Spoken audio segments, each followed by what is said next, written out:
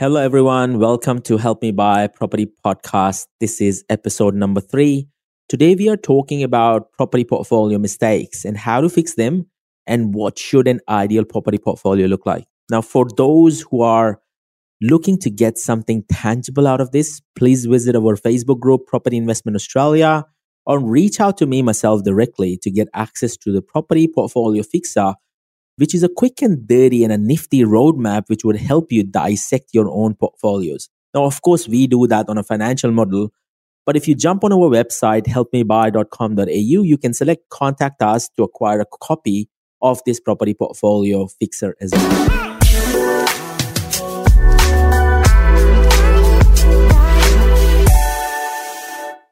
Hi guys, good morning, good afternoon, good evening, depending on where you are. My name is Moby. I'm here today with Moss today for our third episode, Help Me Buy podcast.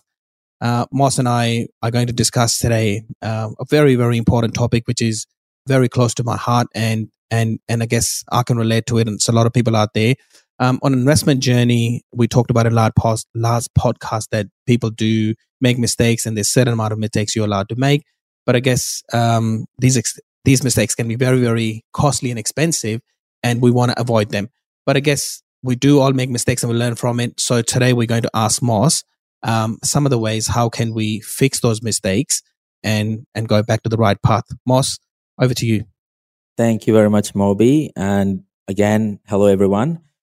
Look, everyone makes the mistakes. As we were discussing before the podcast, that no one is prone to not making mistakes. We are discussing about mistakes and having a bit of laugh today is predominantly because we haven't made any expensive mistakes. And a lot of property prophets, property gurus out there, they make a lot of mistakes as well, right? So there is nothing to be ashamed of in making a mistake. It's understanding how to fix those mistakes, which is the key. And so that's what we are discussing today.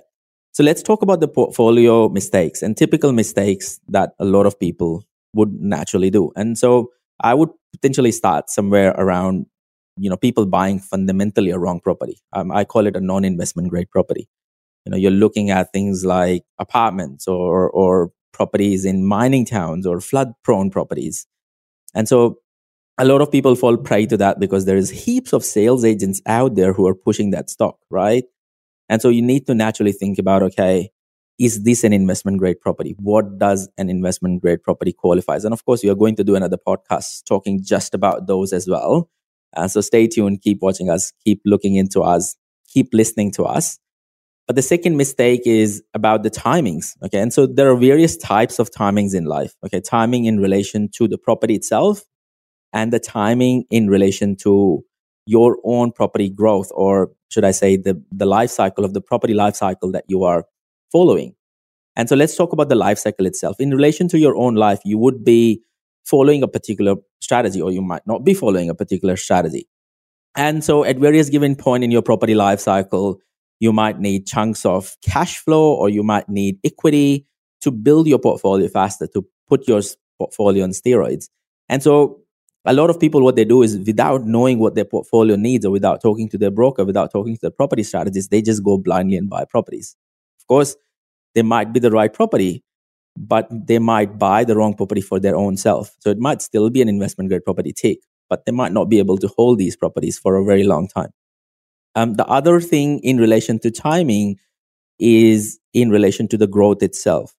So, people naturally buy in infill suburbs, greenfield suburbs, where there is loads and loads of supply or not enough demand. Or even if there is heaps of demand, the supply basically supersedes the demand that is coming through. And so naturally, the true growth never eventuates in some of these suburbs, and you have to wait a really long time to see some of these growths. And there's numerous number of examples. If I take Melbourne as an example, you look at Clyde, you look at Truganina, you look at all of these suburbs, right? People who bought here in 2003, 2004, 2005, they didn't really see the growth coming through till 2012, 13, 14, right? Versus people who bought there in 2010, they, explored and got pretty much the same amount of growth, right? And so I would rather be that person who was buying there in 2010 rather than 2004, right? Because that property is not doing anything for me for those years. And so it's an opportunity cost that you need to consider when you're buying in some of these pockets as well, especially the infill pockets. So I guess, Moss, That brings me to a very, very important question. And that question is on a lot of people's mind. And I myself have asked myself that question a lot of times. What does an ideal portfolio looks like? Could you explain to us? Yeah. And yeah, 100%. And so naturally what comes to people's mind is that, you should buy the biggest property size. Biggest land size means the biggest property portfolio, or the number of properties basically for some people resonates that this is the best property portfolio possible, right? And I use this example that just the size of the diamond ring does not guarantee the success of the marriage, right? And so the size of the land does not guarantee the success of the property portfolio. So it's very, very important that, people say size matters, size matters. Hey, you have to think about what matters, especially when you're building your property portfolios. Okay. And so if you think about an ideal property portfolio is really a sustainable property portfolio. A sustainable property portfolio is something that works on its own, is transferable, creates intergenerational wealth, can service itself off, and is well managed. Now, I use these words very carefully that it has to be well managed because a lot of people mismanage their portfolios as well. And you mismanage anything and you can potentially lose it, right? You mismanage your life and you would be at the verge of divorce. You mismanage your business and you would be looking at bankruptcy. And so you mismanage your property portfolio and you're looking at a poor retirement, right? Or living hand to mouth, right? So you need to think about these things when you're building sustainable property portfolios. If I take a step further into this and explain this in a bit more detail, a sustainable property portfolio naturally means that it is something that is able to generate its own income to pay off its own debt. It generates growth over multiple years and is set up in such a way that it can absorb market shocks like higher interest rate rise, higher inflation, job loss, macroeconomic conditions, a bloody war.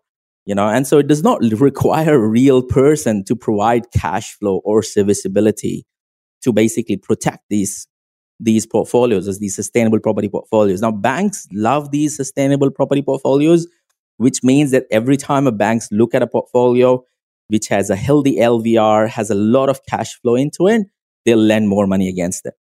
Okay, so they're not lending money against you, they're lending against the portfolio itself. And so you need a strong portfolio strategy to create a sustainable property portfolio. It does not happen automatically. People just think that, I'm going to keep buying the properties and naturally, one day it's going to be a sustainable property portfolio. No, not really, not necessarily. Yes, might be a fluke and you might end up there, but majority of the times, you never get to that piece. I look at the strategy for sustainable property portfolios as a voice. It's a powerful tool. It can shine a light on something that has been hiding in the dark. It can change the way people think and it can change the way people act. And so similarly, a property strategy is a very powerful tool. It can place you on the map. It can change the way people think about it. It can change the way people think about money. It can change the way people spend money.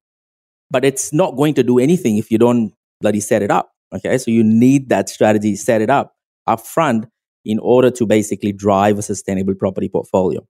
So, Moss, I guess all of these things are literally music to my ears, and I think these are all logical things and in an ideal world. But I guess we would like to know, how do you build this ideal portfolio? Yeah. And look, ultimately, when you're thinking about buying an investment property or setting up these strategies or setting up a sustainable property portfolio, it's a process. It's not an event. A lot of people think about it as an event. They think that it happens once or twice in life. It happens by surprise, like getting your girlfriend pregnant, for example. Okay. So it's not an event. It's a process. It's a method. You need to take right steps. You need to do right things in order. You need to ask the right sequence of questions. And you need to get those answers in the right order to make the right decisions before you even start looking at locations or before you even start looking at, what properties are going to boom. The purchase of the property itself comes at the very end and it's a byproduct of the process itself. And so let's talk about the process in itself. Okay, so I call this the Yeager method or the Yeager formula or the FEW method. There is various different names that I've given to it. And it's basically comprised of three things. It's yield, growth, and return. And Naturally, when people think about these three things, a lot of people know what yield is. Yield is an annualized rent divided by the purchase price of the property. Growth is what you're going to get from the property itself as you buy and hold, or that's what the market is going to deliver to you if you're buying it into the right product, if you're buying the right product in the right market. But return is a lot of people that people miss out on. And return is something that you control. Return is something that you deliver at your own peril, whether it be through manufactured equity, whether it be through conversions. There are various ways that you can deliver returns. And so when you're building these sustainable property portfolios, you're using the mix of these three things in various different forms. And so what I do is I classify this as a property investment life cycle into three stages. The three stages are first-time investor, an experienced investor, and naturally a high net worth investor who is either going towards their retirement or already retired. And retirement doesn't mean that it has to be at 60 or 70, by the way, right? Retirement can happen at 30 or 40. It just depends on, how quickly do you achieve the goals. And so if you take a step back and you try to understand what does a first-time investor needs, out of these three things, the ingredients of yield, growth, and return, the first-time investor should always be chasing growth and yield. They should maintain their lifestyle, but create a lot of buffers in order to absorb shocks. I call this the foundation of a property strategy. Okay. Once you have done that foundational buying, what you can now do is you can still keep chasing growth. You can still manage the yields, but what you need to now introduce in your portfolio is the return. And the return is something where you are increasing your risk appetite to chase manufactured growth. So you don't want to depend on the market to deliver the growth to you anymore. Okay, you're not playing this gambling game anymore. You want to deliver the returns at your own peril. But you are managing it in such a way that you're maintaining the lifestyle, you still have a buffer, you still have cash flow coming through your properties. The third and the most important thing that people don't really think about is, as a high net worth investor, all you care about is cash on cash returns. You don't really care about growth. You don't really care about yield. Of course, yield is important. I shouldn't say this, that you don't care about yield. And growth is just an icing on the cake for them. Majority of the times, a high net worth investor is living a retired life or going towards the retirement anyway. And again, caveating it back, that retirement doesn't mean that you're ready to die. Retirement means that you are in the phase of life where you're financially independent. And so naturally for these people, it's all about return on equity and improving lifestyle. So it's not so much about waiting on the market to deliver growth to you. It's more about delivering consistent cash on cash returns on an ongoing basis. So for them, it's yield and it's returns. Those are the two things that matters the most, and nothing else really matters. And that's how you build an ideal portfolio. So I guess, Moss, it brings me to my next question. And that question is basically, and I keep thinking about it, that to achieve that financial freedom and early retirement, or whatever you kind of call it, in my terms, have that real freedom, your portfolio should be generating positive cash flow, and the properties have to be development properties. Now, shouldn't we always buy cash flow positive properties, or, when can we not buy cash flow positive properties? And I guess, because sometimes, you make investment decision based on a few different things. And I guess maybe sometimes that retirement and financial freedom is not at forefront of your mind. But I guess, I would love to have all my properties generate me some sort of cash flow back in my pocket instead of me negative gearing it. So let's talk about some of the things around that. And of course, look, people do talk a lot about it. You see a lot of people talking about, focusing on cash flow positive properties. And of course, cash flow is an important strategy, especially when you're playing against inflation.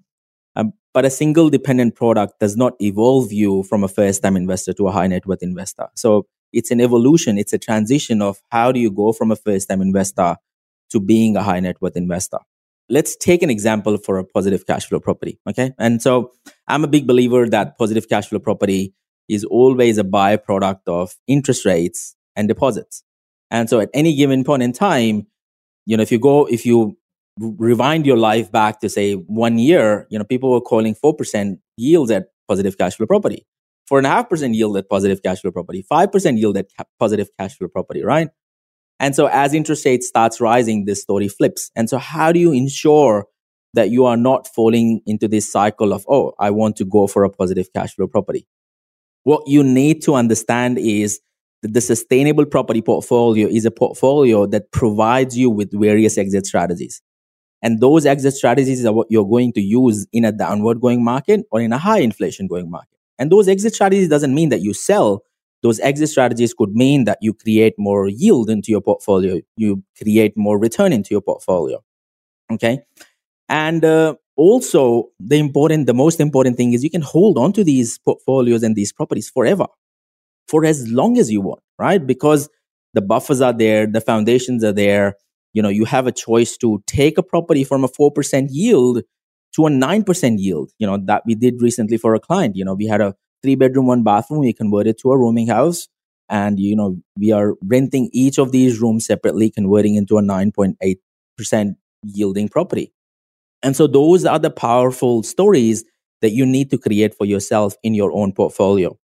Now, last but not the least, the macroeconomic factors should not have any impact on your portfolios, such that, there are properties which generate 12% yields, versus there are properties that generate 2.5% yields. If you combine the two together into a single trust, you create an undestructible portfolio, right? Between 2.5% versus 12%. Now, people naturally say, oh, go for positive cash flow property. That naturally means that you can't buy anything in Melbourne. Well, Melbourne does not give you anything more than 2.5% yield. Okay, so what? Buy everything in Queensland, buy nothing in Sydney, buy nothing in Canberra. Like that doesn't make sense. In a long term, Melbourne, Sydney, Canberra, in a long term would always do better than regional markets, some of the smaller markets. Of course, in short term, you would see significant growth in some of these smaller markets, but that doesn't mean that you don't buy these properties. There are ways to acquire these properties while creating a sustainable property portfolio around it. So, and I guess, and I quite tend to agree with that diversification of geographical distancing and different factors, and huge influx of migration in different areas. So, keeping that in mind, how do you determine at what point of time what style or what kind of property to acquire? Yeah, and look, that's a very good question, and it comes down to, that question is asked by pretty much every investor at any given point in time in their life. Okay. Every time they are going on a property journey or they are going on an acquisition journey, they'll ask this question, well, what sort of property should I acquire? And that's a question that they should always ask. And so what I have done is I've divided this into 4 scenarios, and we'll talk about these 4 scenarios in a bit more detail. And so these 4 scenarios are basically high cash flow, low cash flow, and 2 based on deposit. So high deposit and low deposit. And let's create some definitions around what does cash flow means and what does deposit means. So a high cash flow is defined by a salary where you can acquire, say, 2 or more properties at $450,000 price point. That defines a higher cash flow that you're generating out of your salaries. A lower cash flow basically indicates the opposite. You can only acquire 1 property at that given point in time.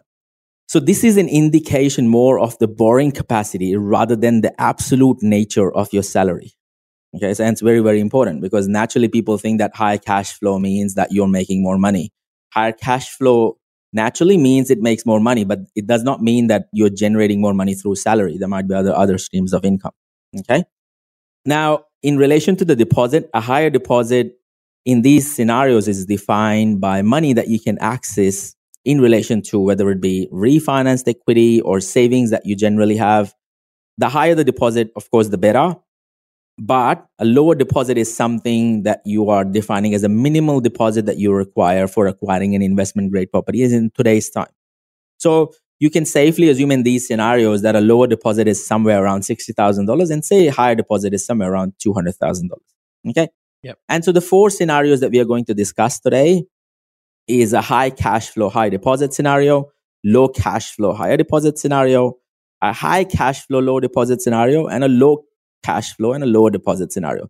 Now, you can put yourself into these scenarios at any given point in time, depending on where your serviceability sits and where your cash deposit sits. When I say cash deposit, I mean the refinance or the deposit side of things.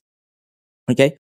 Now, what's very, very important in these circumstances is that this is no way, shape, or form a complete or holistic strategy scenarios. This is a point in time decision that you're going to make when you are, talking to your mortgage broker and you're saying, hey, I'm looking to buy a property.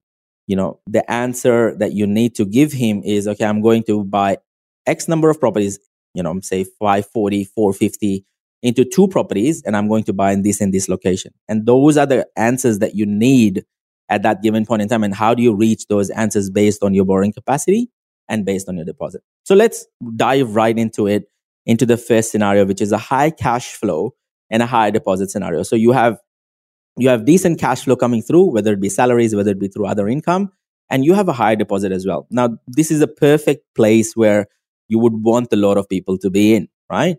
And so naturally, that means that, you can acquire 2 properties and you should acquire 2 properties. The idea is to acquire one at a much more higher cash flow, still aiming for growth. And so you would go for something over 6% yield, but you would acquire a second property, which is slightly lower on yield, but still high on growth. But you would go for properties with multiple exit strategies. Okay. Now, every time you're going to go for a bigger land size or property with multiple exit strategies, you would always, majority of the time, sacrifice on the yield. Okay. Because what you're doing is you are making for the yield in the future. You're going to push the yield for that property in the future. Now, I always counsel and say this to people that you should never buy a property less than 4% yield. And even if you're buying a property less than 4% yield, you need to think about how are you going to move this property into more than 4% yield. And so if you don't have an answer to that, don't buy that property. Very, very important. Okay. And so, of course, once you buy the first property, which is high cash flow, high growth, your serviceability is still intact. And then you go back and acquire a second property. And that would basically open the doors to everything. You can keep rinsing and repeating this strategy of creating more growth, higher cash flow, and higher deposits for yourself. Let's talk about the second scenario. So the second scenario is lower cash flow and higher deposits. Now you see a lot of professionals falling into this trap where a husband and wife are coming together. They have one house, which is principal place of residence. They've spent a lot of money on principal place of residence. And so their borrowing is a bit trapped. They are very low on cash flow, but they have decent amount of equity sitting there, which is high deposit. And so what do you do in these circumstances? Naturally, the natural instinct for the people is, they would go within the 5-kilometer radius and buy something else. And that's it. Their property portfolio is done for life, right? But what you need to do is you need to inject significant amount of cash flow into your portfolio. And so you need to not use all the deposit. You need to save the deposit for the next purchase, but you need to inject significant amount of cash flow into your portfolio by going for a high yielding property, which is going to also deliver significant amount of growth. And what you're going to do is you're going to use that short-term, medium-term growth to build onto the next property using the deposit that you've saved from the first property. Okay? And I see this time and time again, a lot of people basically fall into this trap. The third scenario is a scenario where you have high cash flow and low deposit. And a lot of these scenarios I always find that it's a lot of businesses fall into this trap. They have a lot of cash flow sitting with them, or people who are running sole trading businesses, they have a lot of cash flow, but a lot of cash flow is tied into the business. And so they have little to no deposits. Okay. And so in these scenarios, what you need to do is you need to inject significant amount of growth into your portfolio. So if you have just enough deposit, what I tend to tell people is, get a loan from your own company, for example, okay, a 12-month loan, and repay that loan back while you get the growth into that property within the first 12 months. And so you can't deviate from the fundamentals here. The scenario is still the same. What you're going to do is you are aiming for properties which are fundamentally right in high growth zones, blue chip suburbs. You can use LMI to your advantage. Go for a property that is going to give you almost instant growth, and you can use that cash flow to build on your property portfolio faster. Okay. Now, a lot of times people ask me, can we go for a low yielding properties in these scenarios because you have a lot of cash flow? And that's fine. There is nothing wrong with going for a low yielding property in these scenarios. Okay. Because you might get it a lot cheaper. Okay. High yielding properties, might attract a lot of premium in certain scenarios. And so what you need to do is, if you're going for a low yielding property, say, for example, in Melbourne, in a blue chip suburb, you need to have that thinking about how to convert this into a higher yielding property. If you're buying somewhere else, you can add a granny at the back. You can change the configuration of the house from a 3-bedroom, 1-bathroom to a 4-bedroom, 2-bathroom. Or you can change it into a co-living space, for example, and create more yield for yourself. So you can do various things to manage the yield, but you can't sacrifice the growth in these circumstances. The fourth scenario, which comes to me pretty much on a daily basis, is where a 20-year-old is, trying to enter into the market. And so they are low on cash flow and low on deposit. And so naturally, their parents' advice to them is, hey, be a bit stabilized, save more money, buy a house for yourself first, and then think about some of these things. And I say to people, as a 21-year-old, I bought my first property when I was in early 20s as well. So I think that was one of the best decisions that I could do for myself, in hindsight. And so the amount of years that you give to your portfolio is very crucial and very important. And the quicker you enter into the property life cycle, the more better your property portfolio is going to become. And so with these particular circumstances, you can aim for a lower property price or lower price point for property portfolios or properties with LMI in place. And so you can aim for, say, 88% LVR and go for a $350,000 property. Okay. But you can't sacrifice the yield because you want to add more yield into your property portfolio in order to provide that growth that you're looking for in some of these circumstances. Now, of course, when I talk about growth is very relative when you talk about all of these 4 scenarios, right? And so, when you talk about growth in real sense, people think, my property was $400,000 and it's now $800,000. So it's 100% growth that I got out of one of these properties, right? And a decent growth on any property portfolio, when you compare it to Australian standards, an average property in Australia takes about 14 to 15 years for it to double in price. Okay? That cycle does not change. That cycle always remains the same. And so the growth does not happen in linear fashion. What happens with the growth is it's always chunky. You would see 20% growth and 30% growth and then no growth for 2 years and 3 years and then another 10% growth. What you need to do is you need to find those pockets where the growth is going to come faster. And that basically means as to what are the areas where income levels are changing, where the gentrification is changing, what are the suburbs that are converting into more affluent suburbs? What are the suburbs where mortgage affordability is changing quite drastically? For example, I use this example quite openly of Footscray in Melbourne, right? 2005, 2006, I still remember this story. There was a house that I was renting, and the owner of that property was buying a lot of properties in Glenroy.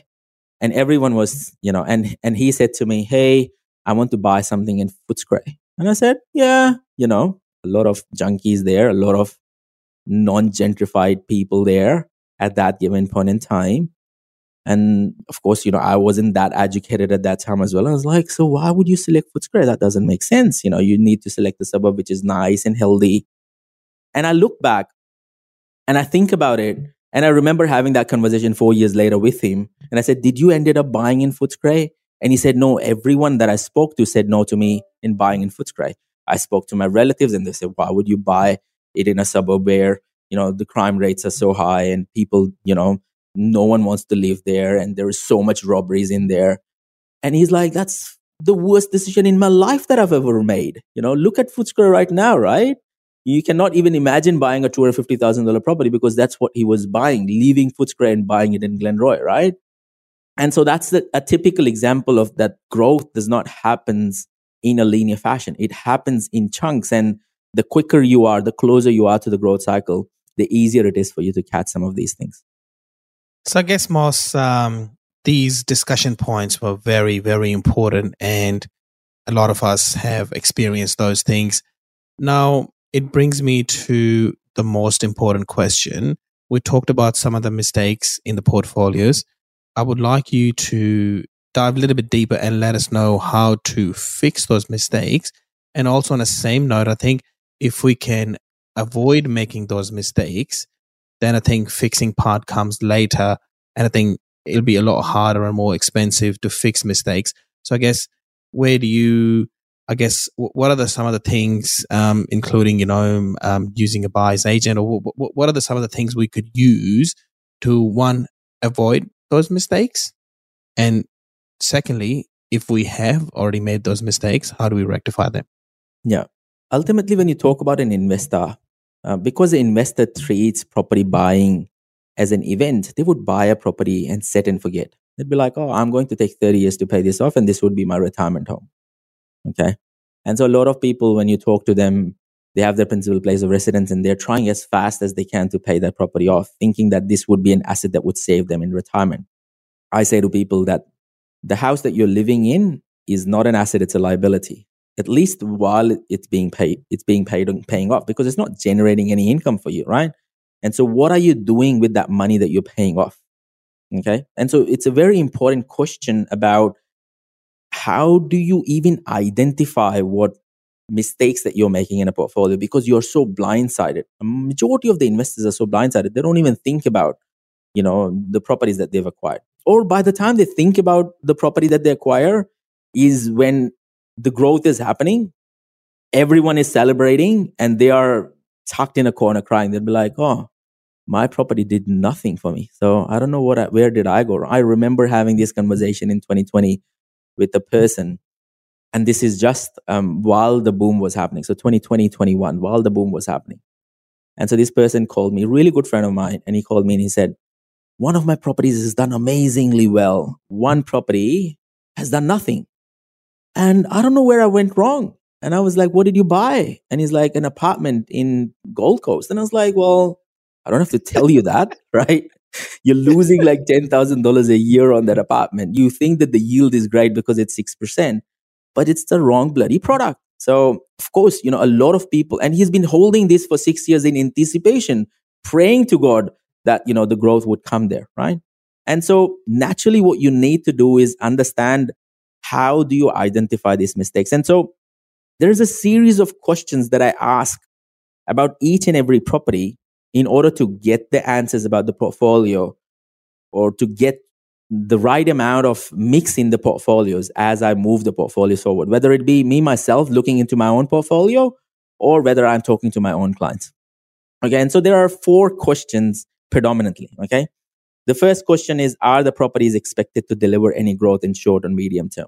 Okay. So you need to understand the suburb dynamics where you've bought that property. Okay. So that's very, very important. If you don't understand the suburb dynamics, that is the suburb going to take off or it's not going to take off, then you would be in a poor decision-making zone. Okay. Number 2, have you bought fundamentally the right property? Is the property the right property in itself? Is it an investment grade property? Have you bought a bloody apartment? Or have you bought a house in a mining town? What have you bought? Is it fundamentally right? That's the second question. The third question is, if I don't sell this right now, would there be better opportunities out there? So I'm going to miss out on those opportunities if I keep holding this property. Okay, so that's the third question that I always ask myself, or I always think about asking to my clients when I'm having these discussions. And the fourth question is the property impacting my lifestyle? Is holding this property, or is keeping this property in my portfolio changing my lifestyle? If I sell this, does my lifestyle improve?